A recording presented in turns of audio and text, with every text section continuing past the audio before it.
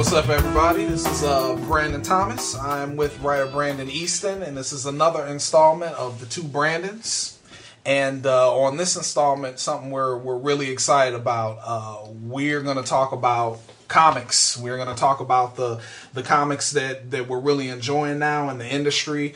We're going to talk about our criteria for purchasing comics, what drives us to certain titles, and on the other hand, drives us away from certain others. And also, we're going to talk about if we have different criteria of independent versus mainstream comics. Which for me the answer is yes, but we'll get to that soon.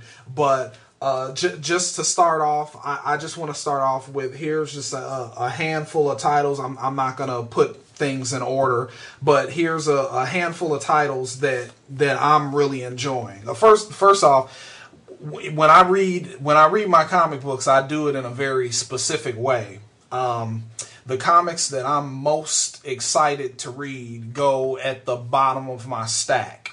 And I basically kind of, work up an appetite for those titles that are at the bottom. There are also little OCD things I do. Like I try to alternate solo and team books because I find that team books have a lot more text in them than solo books do.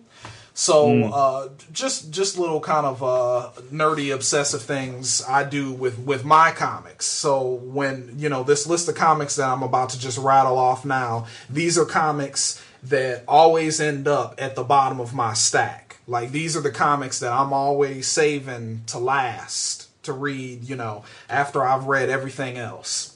Right. And I got titles like Star Wars: Agent of the Empire from Dark Horse Comics. I think that is it's an amazing comic set in the Star Wars universe. It's basically James Bond meets Star Wars, and I think it's a lot of fun. It's been really cool. They've put out 2 separate miniseries so far. It basically comes out as a series of minis, so hopefully that's something that we'll see far into the future. Batman Inc. I love that book. I know a lot of people have kind of pledged their allegiance to the Scott Snyder, Greg Capullo Batman, and I do enjoy that book. But for me, Batman Incorporated, I love Grant Morrison's version. I love his take on Batman, so that's a title I always enjoy. Chew from Image Comics is another book that I adore. I'm pretty close with the creator of that book, John Layman, and I kind of I feel like I have a slightly inside track on what it took for him to get that book made and out. And anytime I see Chew, it basically, I've told him this before, and he kind of gets all bashful about it, but it gives me hope for my future in comics whenever I see Chew, because I know exactly what he had to go through to get that book out, and the fact that it's a huge hit right now is just it's great. It's great to see. I love seeing it. It's another one of my favorite titles, always in the bottom of the stack. Manhattan Projects, Jonathan Hickman. I'm a huge fan of it. I don't know if anyone's really noticed, but there's been a huge influx of kind of science-based comics where we had the zombie craze a few years ago, and now everything is about, science is cool and science is dangerous, and Manhattan Projects is a title that definitely plays into that. Another Image book I really love, Saga, Brian K. Vaughan, Fiona Staples. I think it's an amazing space opera. Classic Brian K. Vaughan material. So if you liked Why the Last Man, Runaways, you'll definitely love Saga. It's a beautiful book.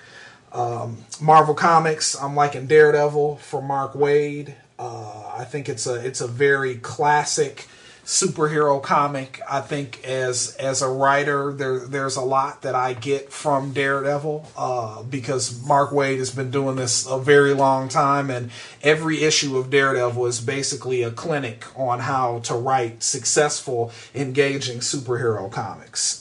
2 more from Marvel, both written by writer Matt Fraction, who I love quite a bit. Hawkeye, I think it's amazing, and we'll talk about why when we start getting into into the criterias for books. But Hawkeye and also his FF book with Mike Allred, I think is great fun.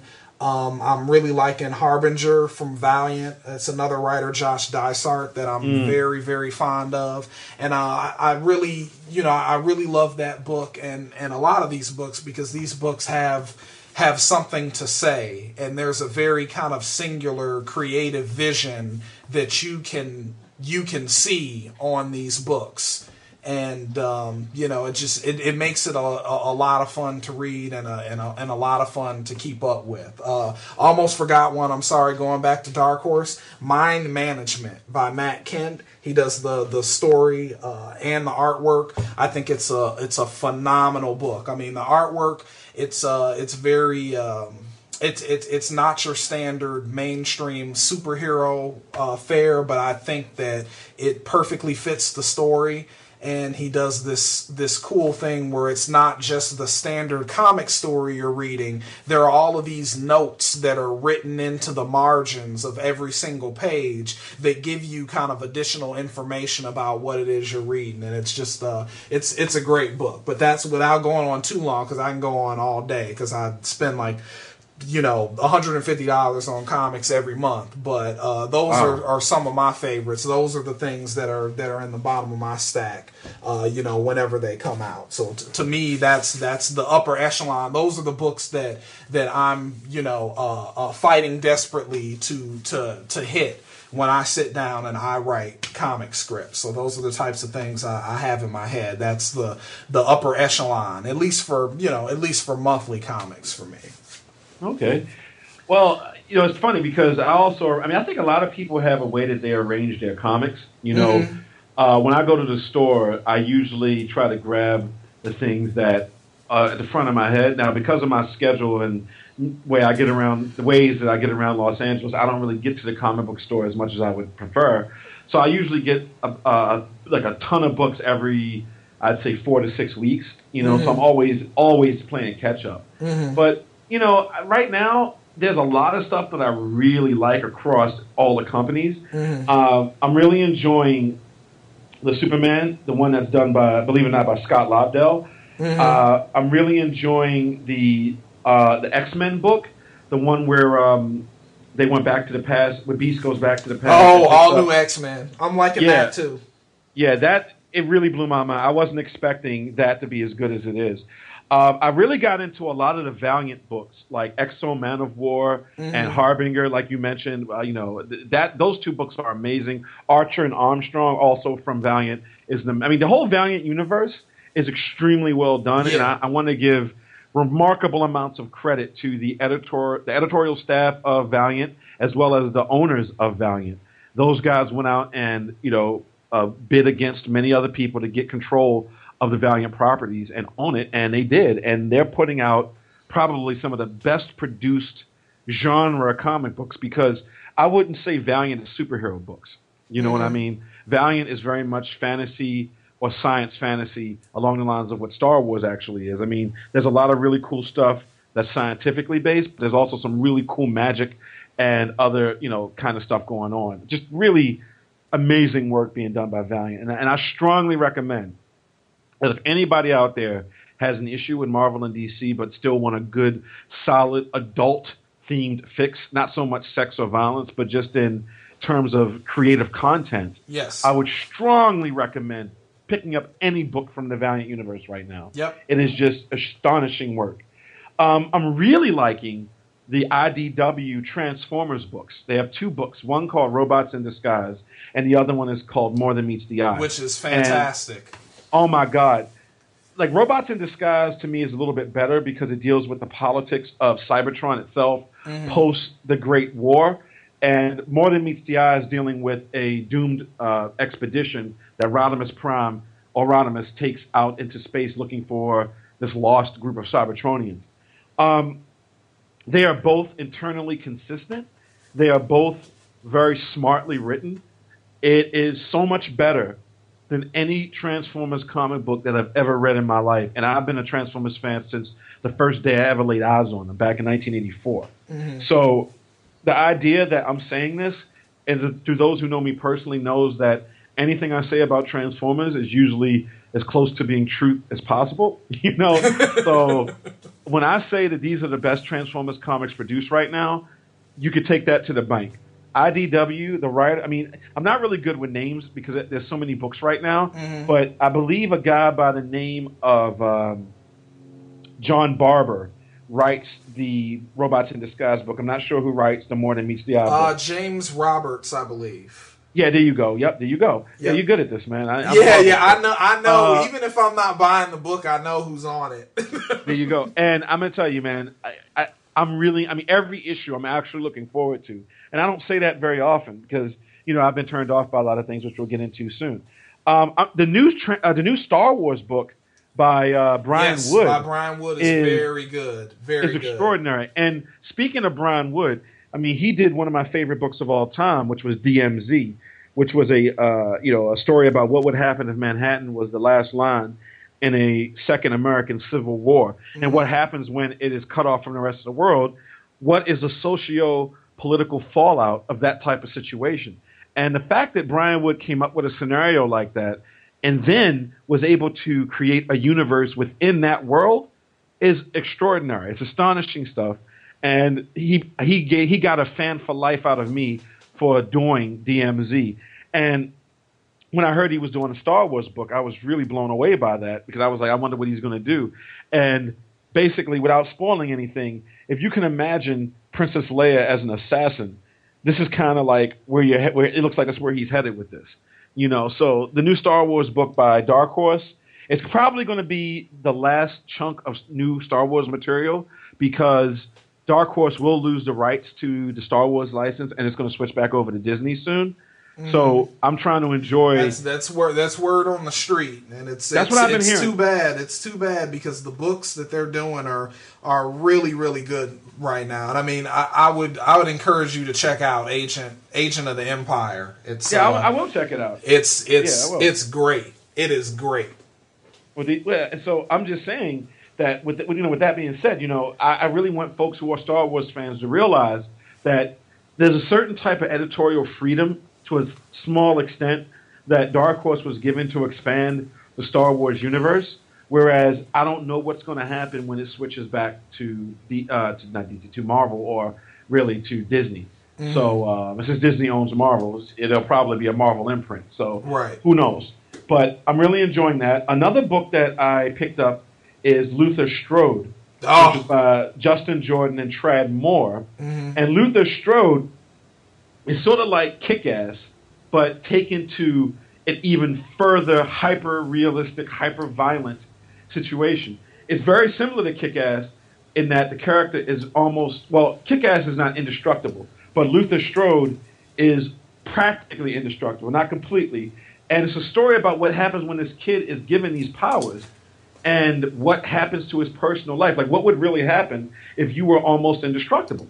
It is really fun, violent read. I mean, it's no way to look at that and be, hey, not have an opinion on it. I mean, it's gonna kick you in the stomach. No, it's a good book. It's a good book, and Justin Jordan is he's taken off right now. I mean, he's writing Shadow Man for Valiant. I think he's gonna write Superboy for DC, and I believe one of the Green Lantern books. I can't remember off the top of my head. Possibly New Guardians. So he is a writer that is definitely on the rise. So Luther Strode was the first, I think not the first thing he did, but one of the first major things he did, and it's a nice book.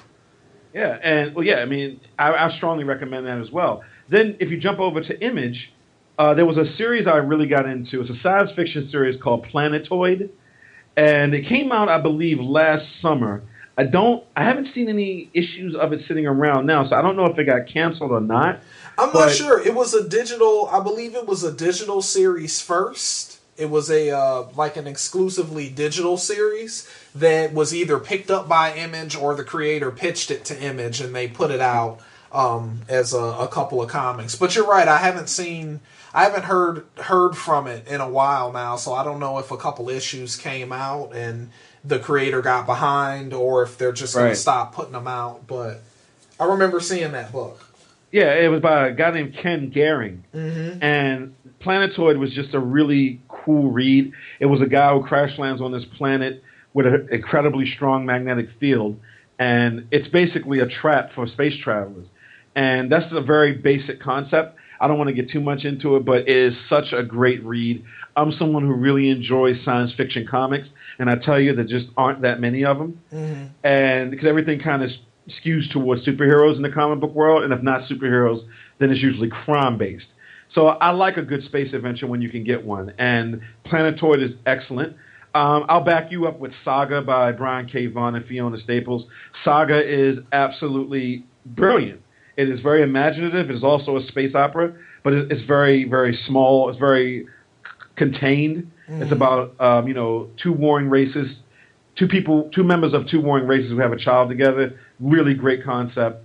A lot of fun to read. There was another book by Image called Danger Club. Which came out, I love Danger Club too. That's a great book. It's sort of like if you crossed Legion of Superheroes with The Authority. Right. Or Watchmen, really. It's more like Watchmen. It's very dark. It's teenage superheroes, but it is extremely dark. It's by Landry Walker and Eric Jones. Mm-hmm. I met them at Comic-Con. Last year, and we had a very long conversation. They're really great guys, and I strongly recommend that. And I think that, other than the big stuff, which, doesn't need really anybody hyping it, that's pretty much my diet right now. Mm-hmm. of like the stuff I really want to talk about. Mm-hmm. Good. Well, keeping it on, keeping on that focus. Talk about some of the things that drive you to certain titles. Like, what things are you looking for when you hear about a new book on Newsarama or CBR or whatever? Yeah. What lets you know, sometimes even before you even lay eyes on the book, that's going to be something you're interested in when it comes out in 2 or 3 months? Well, that is an excellent question. Wow. Well, the way I look at it is, obviously the artwork has to have some kind of ping to it. I'm really tired of a lot of mainstream and independent books trying to get by with substandard artwork. That really bothers me. If the story sounds incredible, I'm willing to give the artwork a pass, but the story really has to sound amazing. Like, I'm not going to call out books that I believe have bad art but great story, but there are some books that I read which the art isn't that great, but I come back because I'm really interested in seeing what happens with the characters. Yeah. So I would say in the very first, most superficial way, if the art is solid, I'm going to take a look at it, to be absolutely honest. If I read the log line, and the log line sounds excellent, and I trust the creator based on previous work, then I'm going to usually buy the first couple of issues. That's just the way I do it. Mm-hmm. Then I tend to look at independent books. Like, I'm trying to figure out half the time what's going to be worth, spending money on, because, I have a very finite budget for new material, and just like comic book retailers, I can't always afford to take a chance on things I haven't heard of. You know what I mean? Yeah. But if I'm in a store, I'm more likely to give a book a chance that I can get a look at it, I can feel it, I can go through the pages, than I would just from Newsarama or Comic Book Resources or Bleeding Cool. It is not that I don't trust the websites. I just kind of like looking at the book myself. So there's sometimes when I will go to a store and I'll see a first issue and I'll look at it and I'll flip through it and I'll be like, I don't pick it up. But there have been times when I've gone into a store and not known anything about a book at all and became one of the biggest fans in the world. I'll give you an example. There's a book called The Victories by the Brian Oeming. Yeah, Michael Avon Oeming. Yeah, and that really shocked me because I didn't know anything about it, and I opened it up, and I was like, wow, this is absolutely amazing. And I am still buying the book. I think the first 6 issues already came out, but I really, really enjoyed that based on a blind pickup. You know what I mean? Mm-hmm. And I guess to take it to another level, if it's a mainstream book with a character I really like say Spider-Man, I don't buy everything that has Spider-Man on it, but I will buy it if it looks like it's going to do something interesting with the character. A lot of people don't like what they did with this Dr. Octopus Spider-Man mind swipe thing, but it's been really good. I can't say it sucked, I've really enjoyed it, and that's something that I really look forward to if I'm going to read a mainstream book. I want to see something different done with the character, sort of like what Grant Morrison did with All Star Superman. Yes. He took Superman and did something really neat and interesting with it. And I like that. I like to see some kind of evolution of a character. In fact, the last time I remember Spider-Man being evolved, and a lot of younger readers or listeners will not remember this, but back during the mid-'80s, after he got back from Secret Wars, Roger Stern and Ron Frenz, who was the artist, did this whole arc when he got back to Earth from Secret Wars. But the thing about Ron Frenz's artwork of Peter Parker is that he looked like he was in his 30s. He drew him age appropriate. And that's something that has not happened with Peter Parker in probably 2 decades. No. And I look back at that, and this is like 25 years ago, or maybe more. I mean, my math's not great. But the last time I thought about, the only time I can think of off the top of my head when they've evolved a mainstream superhero character was with, a couple of, Daredevil was evolved a little bit back when a guy named D.G. Chichester was writing it, when they made him a ninja, and that was amazing. I mean, a lot of people were upset that they changed his costume, but I'm like, well, they're evolving the character finally. I mean, love that costume. Yeah, you remember the Daredevil, the blue and the red ninja costume. A lot of people don't even know that because they weren't reading it, but there was a point in the late 90s, I don't remember the artist, but the writer was I think it was Scott McDaniel. Okay, good.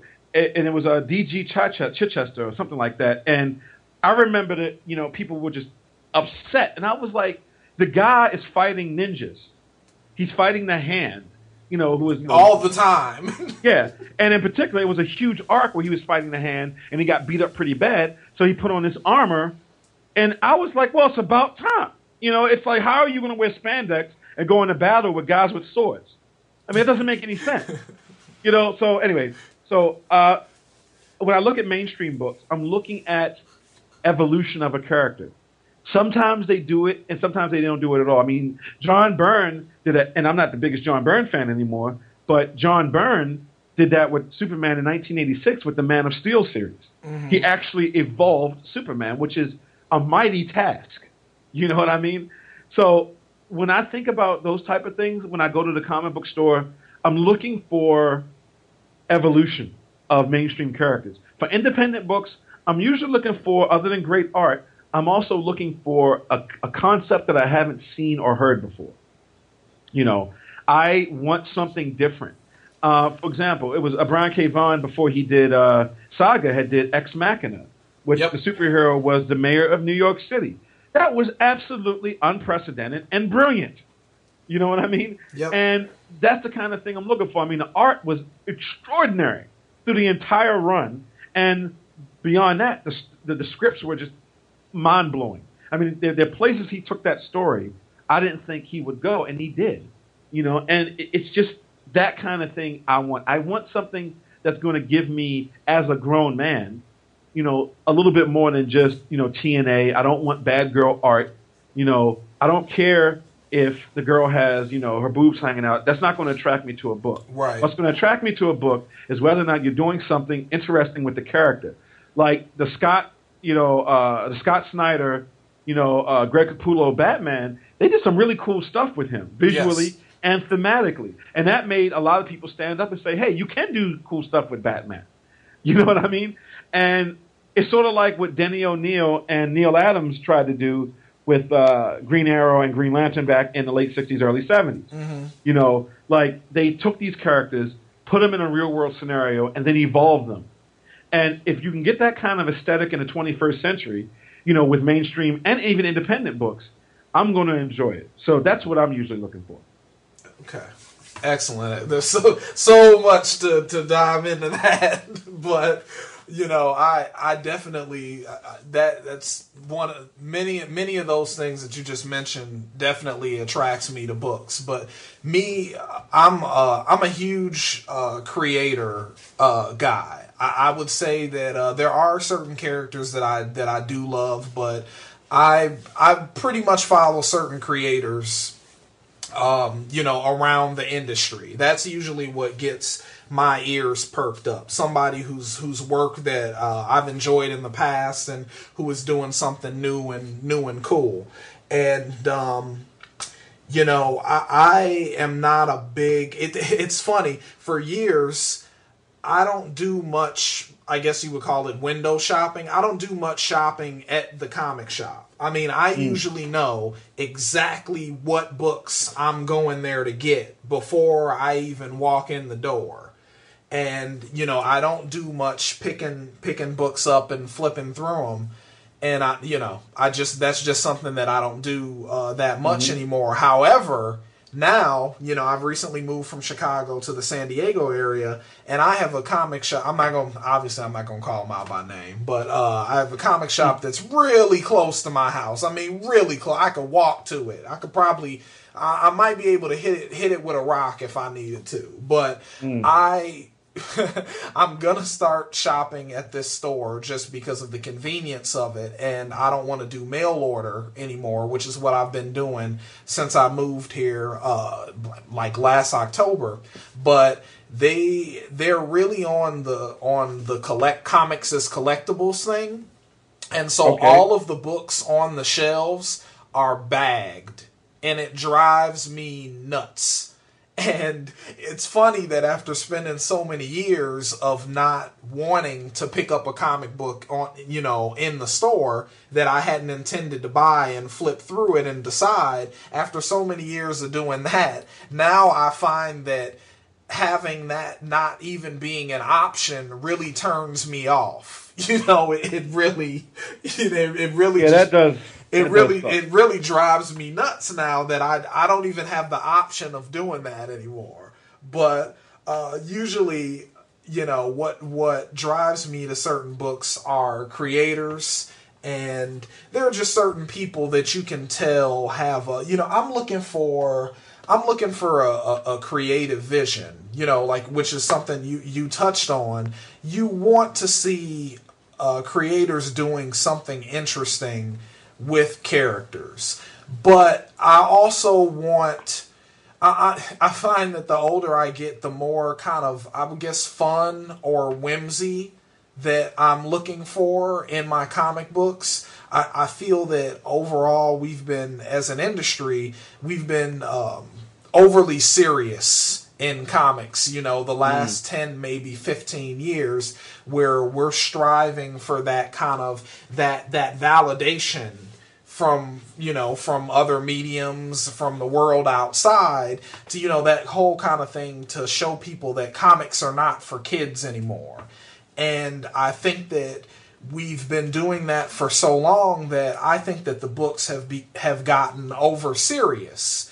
And I think that they've gotten too unnecessarily violent. I mean, when you mention a book like Luther Strode, where obviously the violence is hardwired into that book, and it's a big part of why that book works. So I'm not saying that I'm not a huge fan of violence, period, but you can't really you can't take the level of violence that you have in something like Luther Strode and decide that you want to put it in your standard mainstream superhero comic in order to make it, feel edgy or whatever it is people are doing.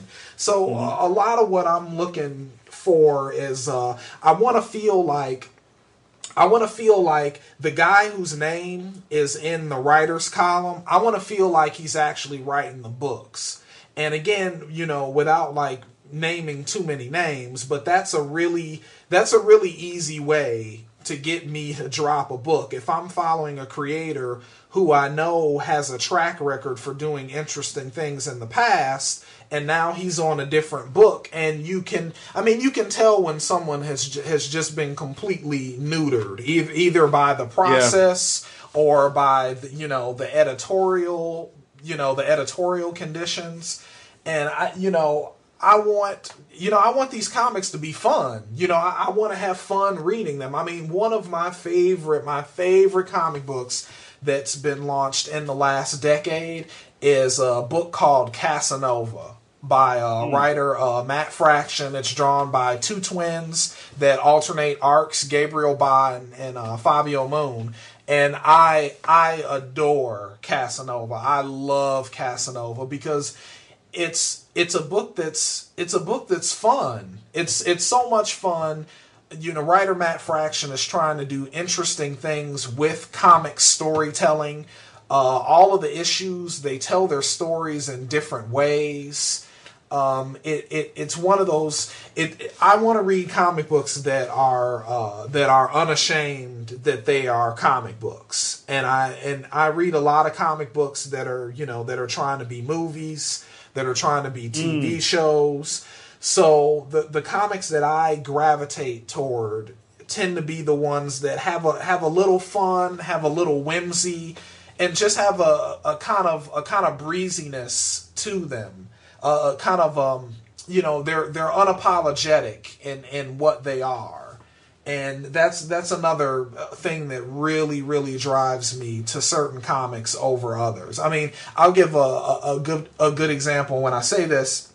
I don't want anybody to get upset, but like I said before, I prefer Batman Incorporated to the main line Batman title. And mind you, I love both books. I've been buying, both books as long as they've been coming out. But there's something about Grant Morrison's interpretation of Batman that I just enjoy. I mean, you really get the sense that Bruce Wayne enjoys being Batman.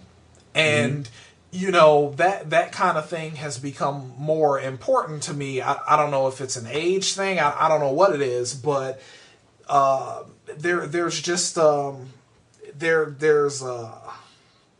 it's a feeling that I get about certain books that I don't about others, and I know it's because these are creators that are obviously having fun. They're having a great time writing these comic books, and they are comic books. I mean, not to just pat Matt Fraction on the back over and over again, but Matt Fraction's Hawkeye, I think it's amazing. I think it's tremendous that a Hawkeye book is one of the best written superhero comics from any company.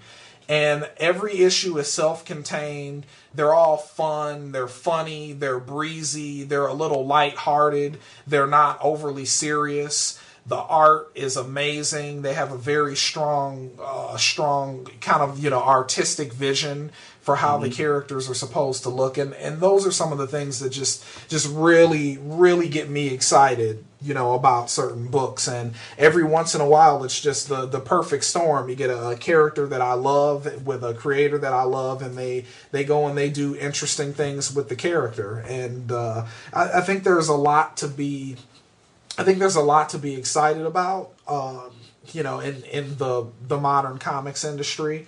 And to me, the books that I really like are the ones where you can tell that the creators have been unleashed on the book, and their mandate is to go out and tell cool stories. And when you're out of cool stories, it's to walk away from the book and let somebody else have a turn. And those are just the kind of books that I enjoy. I need a little as I get older. I need a little more fun, a little more whimsy in my superhero comics. It's not as important to me that everything be so super serious and be so realistic. I have a rule. If you're reading a superhero comic, there should be something impossible that happens in that comic. Otherwise, it's not really a superhero comic. If it just feels like I'm watching an HBO show, it may be a great story. There may be great characters, but to me, it's just my opinion. It's not a great comic. I think comics overall needs a little more impossible, and it was a series that you named that I want to talk about, All-Star Superman. I mean, that book had something impossible, something exciting happening like every 5 pages. Yep. And it shows. And like those are the type of books that I'm drawn to, because I mean, I have TV, I have cable, I have a DVR, I can watch a movie or a TV show anytime I want to, and I don't look for the exact same things in my movies that I do my comics and vice versa. Okay, that's a wow. Man, that could be a podcast episode. that comment. No, because you know what's funny? No, I mean I agree with you, but I don't on some levels. Okay. Because I do think that I do understand exactly what you're saying, and this is just a matter of opinion.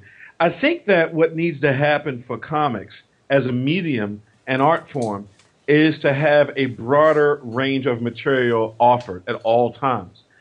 Even with the vastness of the current comic book independent scene and with the vastness and far reach of mainstream comics, we don't have a diversity of content. And I can tell you something that changed my life, and I really do mean this.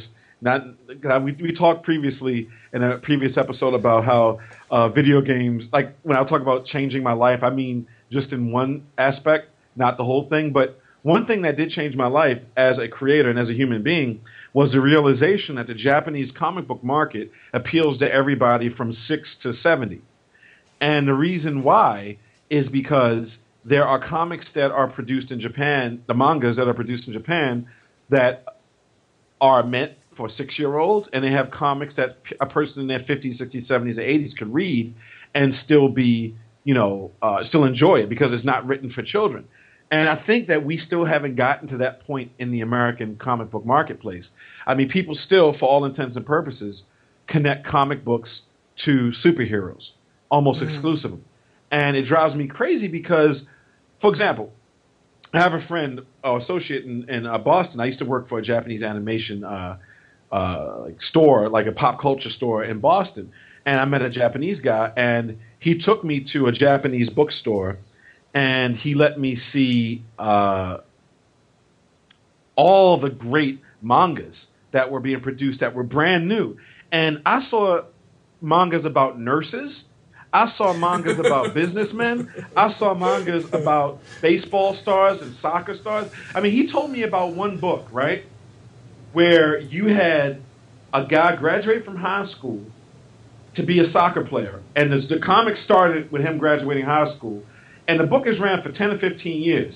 But it's 10 or 15 years of real time, and it's following his career in, the global soccer or football, scene as a player, and all the drama and all the stuff that go. I mean, the World Cup in the comic coincides with the World Cup in the real world, So I was thinking to myself, why aren't we doing this in the United States? Like, why isn't there a comic book about lawyers or firemen or police? I mean, we get crime books that sort of concentrate on police. I mean, I think was it David Lapham did it a little bit with Stray Bullets every now and then. Oh, Stray Bullets is great. Right, but there's no super realistic take on being a fireman in comic book format. Like, why couldn't there be a comic book about firemen that ran for 25 years? You know what I mean? So I kind of think that, yes, fantastical stuff in superhero comics is a good thing. But I also think there needs to be a quickly developing comic book world of stuff like Strangers in Paradise. I mean, Strangers in Paradise should not be the only soap opera comic book that people can point to. It shouldn't be the only comic book I could show to a grown woman, and not feel like she's going to be offended by it. You know what I mean? Or that she should be offended by it. Right, you know what I mean? But it's one of those things where I would like to see a broader audience adopt the comic book medium, because comic books are a medium and not a genre. And I kind of think that we still look at comics as a genre. You know what I mean? Like when I was in film school, I used to really get pissed off at my professors because they used to say, oh, this is such a comic book movie. Meanwhile, they weren't talking about comic book movies. They were talking about movies like Die Hard or, some Steven Seagal flick, or like something by like Broken Arrow. Like they would call that a comic book movie.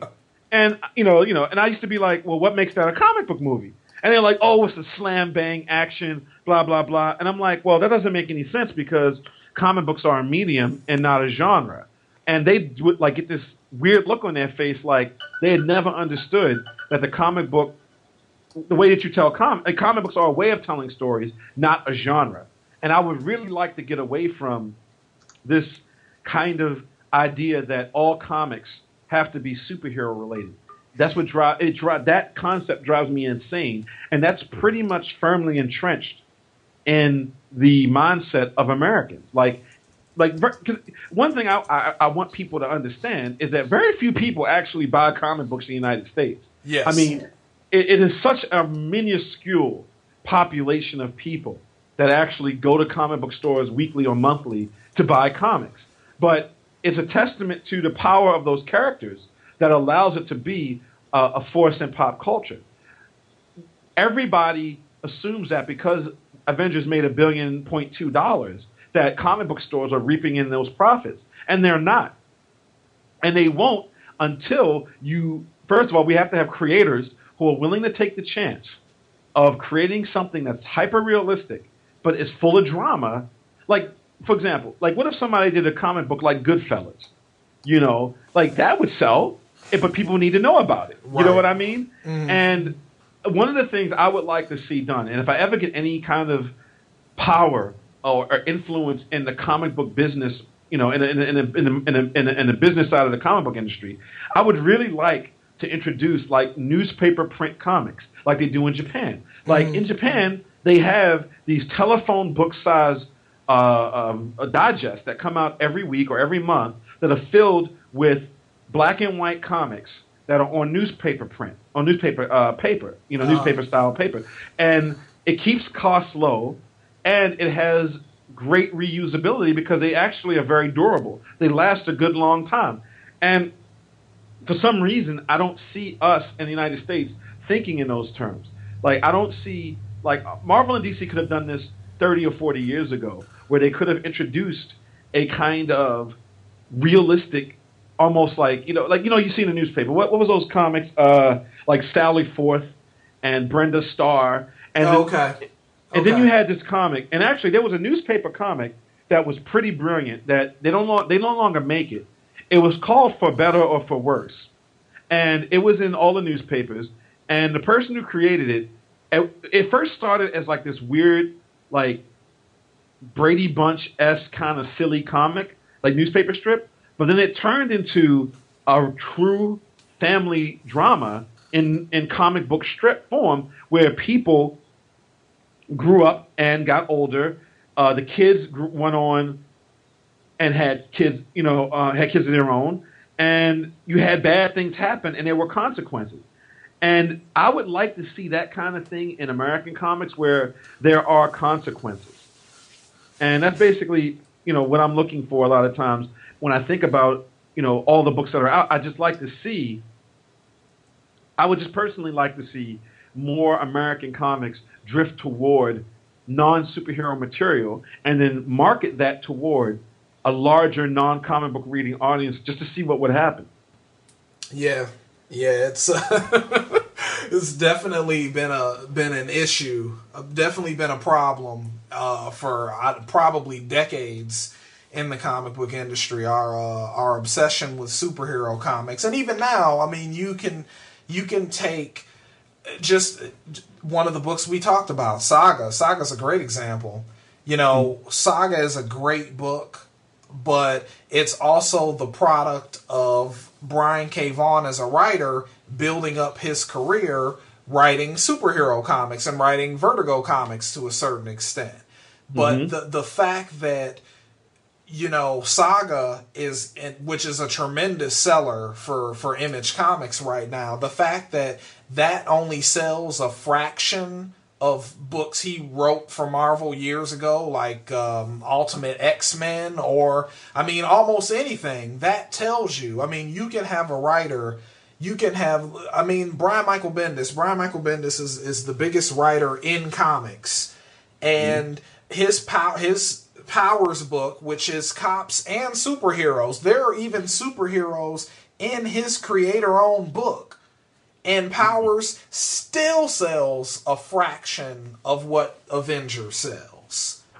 And you could just it's one of those things where our marketplace is just, we are obsessed with superhero comics. And like you said, no one has really gone out there and put a lot of money and effort behind trying to wean the majority of the marketplace onto other books. I mean, there are a lot of people, and this is, I'm sure you've heard this is a joke, but a lot of people don't even flip to the back of previews. Now, for people that no, they don't. For people that don't know, every month there is a big phone. Well, I guess it's a little phone book, like a big tiny phone book sized book called Previews that is released. And in Previews, it's a catalog of everything, every single comic book that's going to come out through what we call the direct market in 3 or 4 months' time. And there is a joke. All of the major publishers are in the front of Preview. So your Dark Horse, your IDW, Marvel, DC, and I'm forgetting, and Image, of course. So those 5 companies are up front, and everything else is in what is called the back of Previews. And there's been a joke in the industry that the majority, and it's a joke, but it's a joke that's not funny, in that the majority of comic book buyers, even comic book retailers, never turn to the back of that book. In the back of that book, those are a great preponderance of your non-superhero comic books are in the back of Previews every month. And comic readers and comic retailers sometimes have an allergy to the back of Previews, and that's another reason why we have this great number of superhero titles, and those seem to be the only ones that can sell in this industry with any type of consistency. I mean, yeah. Well, you ever hear the other joke about that? The other side of that joke? No, the other side of that joke. No, I'll tell you. The other side of that joke is that a lot of independent publishers all have companies with A in their name, so that they're in the and they're closer to the front. Because I was talking to a couple of friends of mine about starting a comic book company, and we were all like, "Yeah, but it has to begin with the letter A," because if you once you get past like Aardvark Comics, I think that's the first one. Past DC and Dark Horse. Once you get past Aardvark, nobody looks at it. Right. So it's like, yeah. The joke is, it's kind of a comic book insider thing where you realize that the chances of non-mainstream books actually being looked at by people who order books, for their stores is really low, and that also hurts the industry as well. Yeah. Definitely. So on that line, I know you talked about this briefly, but let's talk a little bit more in depth about our criteria for independent comics versus mainstream comics. Because, as I said before, I do have slightly different criteria for independent comics. It used to be, it's no longer the case anymore, but it used to be that most independent comics cost a little more than your mainstream superhero comics. It used to be indies were $3.50 or $3.99, while most of your mainstream superhero comics were $2.99. Well, now the majority of superhero comics are also $3.99, so that's a criteria that doesn't really matter so much anymore. But as far as independent comics, a lot of the things are similar. I'm looking for a great premise. I'm looking for creative vision, and I'm looking for a work, obviously, that's a professionally done work. I mean, I'm not expecting most independent comics to look like Marvel Comics, because I understand that Marvel Comics look that way because Marvel Comics can throw, they have a $40,000 production budget to get the top creators in the industry working on these books that have been creating comics for several years. So most indies are at a disadvantage. But I'm just, as far as indie titles, you're looking for an intriguing premise, and like you said before, the artwork doesn't have to be stupendous, but the artwork does have to be good and not hamper, it can't hamper the story that you're trying to read, because a lot of us, every person can name, a stack of comics that had really good stories and you wish they had better artwork. Like, oh, these stories are really good, but man, if this artwork was a little better, these stories would be great. Yep. Yeah, I'm not, like I said, yeah, good art can sometimes make a great script. A crappy script great, and then sometimes it doesn't always work the other way around. You could have the best script in the world, but if the art is atrocious, then it's hard to really invest in that world. Yep. So I would say when I'm buying indie books, I have a little more patience. Usually when I start buying a new book, I try to give a lot of books at 2 or 3 issues to kind of really hook me. Sometimes I'll pick up a comic and I'll be hooked with that first issue, and I'll be like, oh, okay, well, I'll be buying this for the next 2 or 3 years if they keep putting it out. Now, other books, there may be something that I like about that first issue, but for me, I'm just not really feeling it, so I'll give the book a couple of more issues to kind of put its hooks in me. And with an independent title, let's say I try to give indie titles 4 or 5 issues to hook me, where mainstream comics that have been written and produced by people that have been doing this for 10 years, I tend to give them maybe 2 or 3 issues to really hook me. Right. So what's your point? Like, how many issues of a comic do you give something before you're just like, oh, I don't know. It's just not gonna happen. It's just not gonna happen for me in this book. Well, okay. For mainstream books like Marvel and DC stuff, I usually give it about 3 issues tops, because usually I can tell based on editorial whether or not there's a heavy amount of editorial interference, or if they're not going to do anything spectacular with the characters. If they take the characters and do the same old things and it's just flat, then I know it doesn't usually ever get better after that. That's been my experience. The only time in my life I've ever seen that happen was when John Byrne started doing the Hulk after he had been banished to an alternate dimension during, I think it was Hulk number 300, when Doctor Strange had banished the Hulk to an alternate dimension. And there were a bunch of fill-in issues, but I think around issue 314 or 315 of The Incredible Hulk, he comes back to Earth, and John Byrne did the first few stories. And they weren't great, but a little bit after that, it got really incredible. And that was the last time in my life I've actually known a comic book to start out, or a mainstream comic to start out extremely flat and then get really, really good. So with mainstream books, I don't give it. They don't have a lot of leeway because I don't have a lot of money. At $3.99 a pop, seriously, at $3.99 a pop, with all the editorial guidance and all this money poured into it, you'd think that every book should be astonishing at all times. Now, everybody has their own taste, but you can tell a good book from a bad book. Now, with an indie book, like I said, it all goes back to what it is. I've picked up some indie books. The first issue has been astonishing, and then the second issue is the worst thing I ever read in my life, and then it just goes downhill from there. Because the trick is, a lot of people might not know this, but usually the first issue is the one you spend the most amount of time on. Yes. Because, you know what I mean? And then a lot of times... Oh, it is.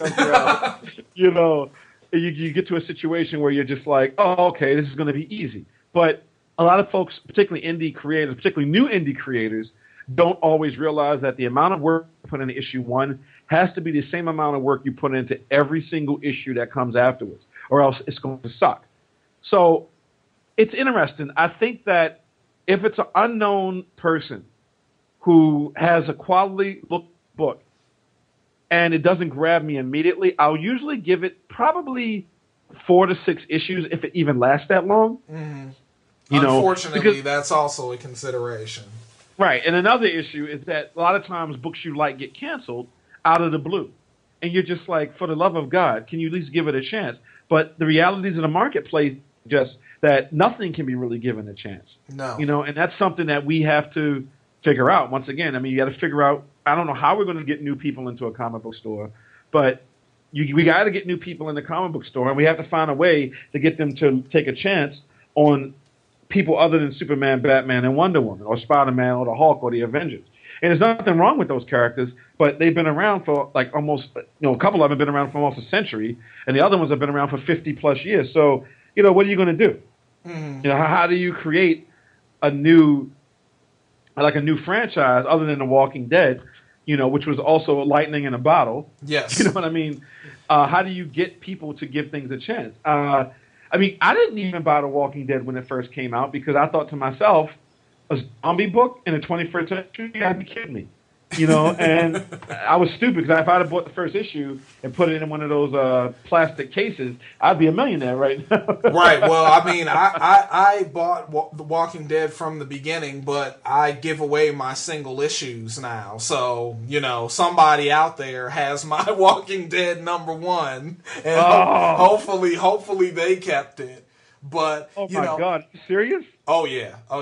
I give away. I'm sorry. That's another thing too. I have a habit of buying things twice, so I have to try to be very strategic about what it is I'm buying, because I have a habit of buying. I'll buy single issues, and I know this is like blasphemy to some people, but I don't want any single issue comics around me if I can help it. I want all of my comics to have spines and be on a shelf. And so I'll be reading a comic, and, if I like that comic, that means I'm going to buy the trade collection or the hardcover of that comic and give away the singles. If I don't have the hardcover or the trade, that means that I really didn't enjoy that comic. I mean, there are certain comics that I'll read in single issues, but I'll never buy the trades just because I want to keep up with the story and what's going on with the characters. But it's one of those books that I feel like, I don't know if I'm going to want to read that over and over and over again. Right. And then there are things that I'll buy the single issues of, and they'll put out a trade paperback, and I'll buy that. And then 2 years down the line, they put out an oversized hardcover, and now I'm tempted to buy that. So, but that that's a personal problem that I'm trying to get a hold of. But that's another consideration that goes into what and how I buy, because there are certain things that I know that I can just wait for the trade for. I know that the story is probably not going to be spoiled for me on Newsarama or Comic Book Resources. So I can hold out on certain books and just read those exclusively in trades. But there are other books that I know I'll have to keep up with, or I'll basically be reading them on Newsarama as they tell me everything that right. has happened in them. And, right. It's definitely something else that I have to consider when I'm following books. But yeah, you be throwing money away, man. I know. I'm doing my best. I'm getting better. And again, this is something else that I know that a lot of people are kind of they really dismiss this out of hand when Marvel Comics started doing it. But I love the fact that all Marvel Comics that cost $3.99 also come with the free digital code. Because they should do that. I believe that every comic should come with a free digital code.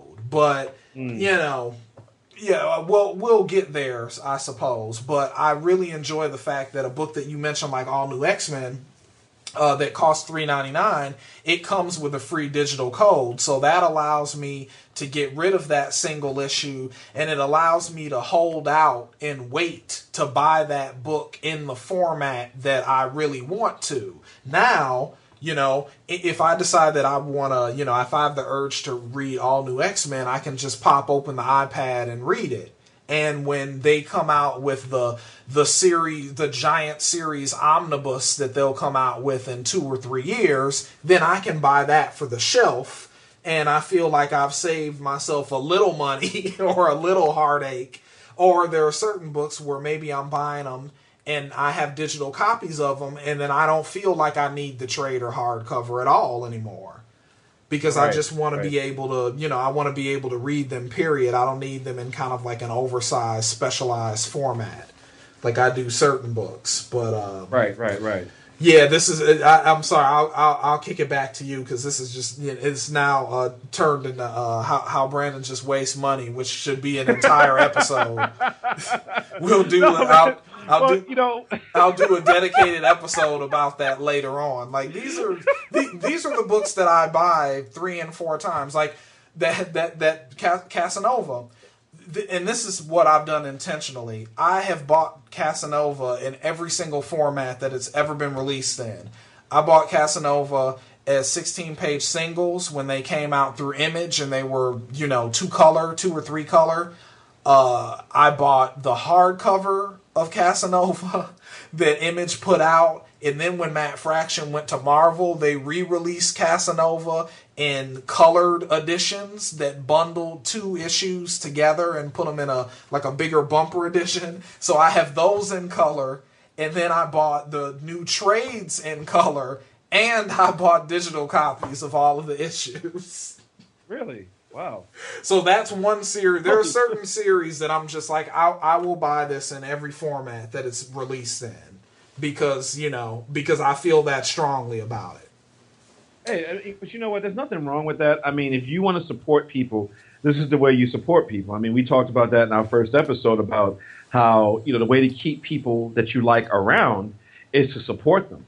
And once again, that goes back to market visibility. And, that's, and we've discussed this, ad nauseum so far, but, we're the type of people who do a little bit of research on things. You know what I mean? Mm. Like, even though I don't always go deep online with stuff, once I find someone I like, then I go and try to find out as much about these creators as possible so I can support them. And if they had something else that came along beforehand, I try to go pick that up as well. And that's a good way of keeping these people, financially viable, is keeping them around so they can continue doing good stuff. And I would only hope that, people do that stuff for me. Yes. Right. Because, it's really important. I mean, it's good to have standards, and it's good to have a set of criteria for determining what's worth your money, because you don't want to throw your money away, and you don't want to reward a company for putting out garbage. And right. I think at times this is what happens. And I said this in the first episode that, the comic book industry, just like WWE, is extremely fortunate to have a population of people who will support it in the hopes that it gets better. Like, I used to buy X-Men almost like religiously, no matter how awful X-Men was. And there was a point when X-Men was awful. I kept buying it. And then one day I just said to myself, why am I buying this? This is taking up space, and I'll never get this money back. So I packed them all up and I donated them to a library because I figured maybe there's some kid out there that doesn't have my same set of standards who will open an X-Men comic and be like, wow, this is the coolest thing I've ever seen in my life. Yeah. And one thing I do have to say, and I'm guessing most of the people who are going to listen to this are going to probably be between the ages of 20 and like 55. I'm just guessing what our demographics might be based on who responds to us online and who's going to check this out. And who reads comics. Right, and actually, that's a damn good point. Who's actually reading comics today? And when you think about that, I just want there to be a greater level of diversity of content. And I won't buy something just because it's weird, but I will give something a chance that doesn't look like anything else that's on the market. Yeah. Like, what was that book that came out? Was it The World's Smartest Kid, Jimmy Corrigan? Yes. Came out, that was something that didn't look like anything I'd ever seen in my entire life. And I picked it up because of that. There's a new graphic novel out called Anomaly that's like the size of like a coffee table. I mean, the thing is, I don't know if you've seen it, but it's a comic called Anomaly. And it has like a 3D component, like you can get online and, punch a code in and put your cell phone or iPad over the book, and it'll become a 3D comic. And it's really, really, really interesting. And I kind of felt like it's by Brian Haberlin and Skip Brittenham. And what it is It's about like $75. I mean, the thing is literally the size of a coffee table. It is a huge book, but the thing is, it's done with new technology, and it's all a rage in Hollywood right now. I mean, I'm pretty sure they're going to have a deal for it. But when you see it, it doesn't look like anything else on the market in the sense that it's one giant, complete story at one time. They did not release it in floppies. They released the entire book all at one time in one giant hardcover. And I like that. And I would really hope that we get to that point. I mean, I think it's like 370 pages or 400 pages or something like that. You know, and it's what? It's 15 by 15, if you can imagine it. That's crazy. I mean, I have the I'll send you the link. I'll send you the link right now. I have the DC Absolutes, and I do have one of those IDW Artist Editions, and those things are massive, but 15 by 15 is even bigger than that. I just sent you the link. Wait till you see this thing. But but you know, and then, like, I found Anomaly. I was walking around Barnes and Noble here in Los Angeles, and I'm just walking around minding my business. And you know, I used to work at Barnes and Noble here when I first moved to LA. Me too. Talking to a couple of my buddies, and they were just like, "Hey, did you check out this book that, you know, blah blah blah, Anomaly?" And I'm like, "Well, what is that?" And I go upstairs to the comic book section, and they have to have it on a table separate because it is that big, you know. And I picked it up, and I was blown away by it because it represented, one, visually something that I've never seen in a comic book ever. And the second part of it is the fact that it's completely 100% independent. Like, it is totally an independent book, you know, and it's a space opera. And not only is it a space opera, but it's filled with visuals unlike anything you've seen before. I mean, we're talking about Travis Charest type images. You know what I mean? Like a Travis Charest, you know, Humanoids Press kind of visual aesthetic. You know what I mean? It's like really incredible stuff. And, you know, if anybody out there is listening and is an aspiring creator, try your best to come up with something we haven't seen. Like, put something on the cover, have a costume, have a concept that's just different. You know, if you want superheroes, do your superheroes, but don't make them look like Superman or Wonder Woman or Aquaman. Like, do something different. You know, and because there are people out there who are tired of the same old, and might see your stuff and think, wow, this is not like anything else. Let me pick this up. You know, and I think that's important. And I really believe that the future is going to be in independent, creative, new, mind-bending concepts. I hope so. I mean, we just got to keep on. I mean, you know what it is? I really believe we've just got to keep on creating. Yeah. And the more we create, somebody eventually is going to catch on. The sad thing is that everyone else is going to be ignored, but that one person could open the floodgates. Yeah. And I'm thinking that might be the case. Definitely.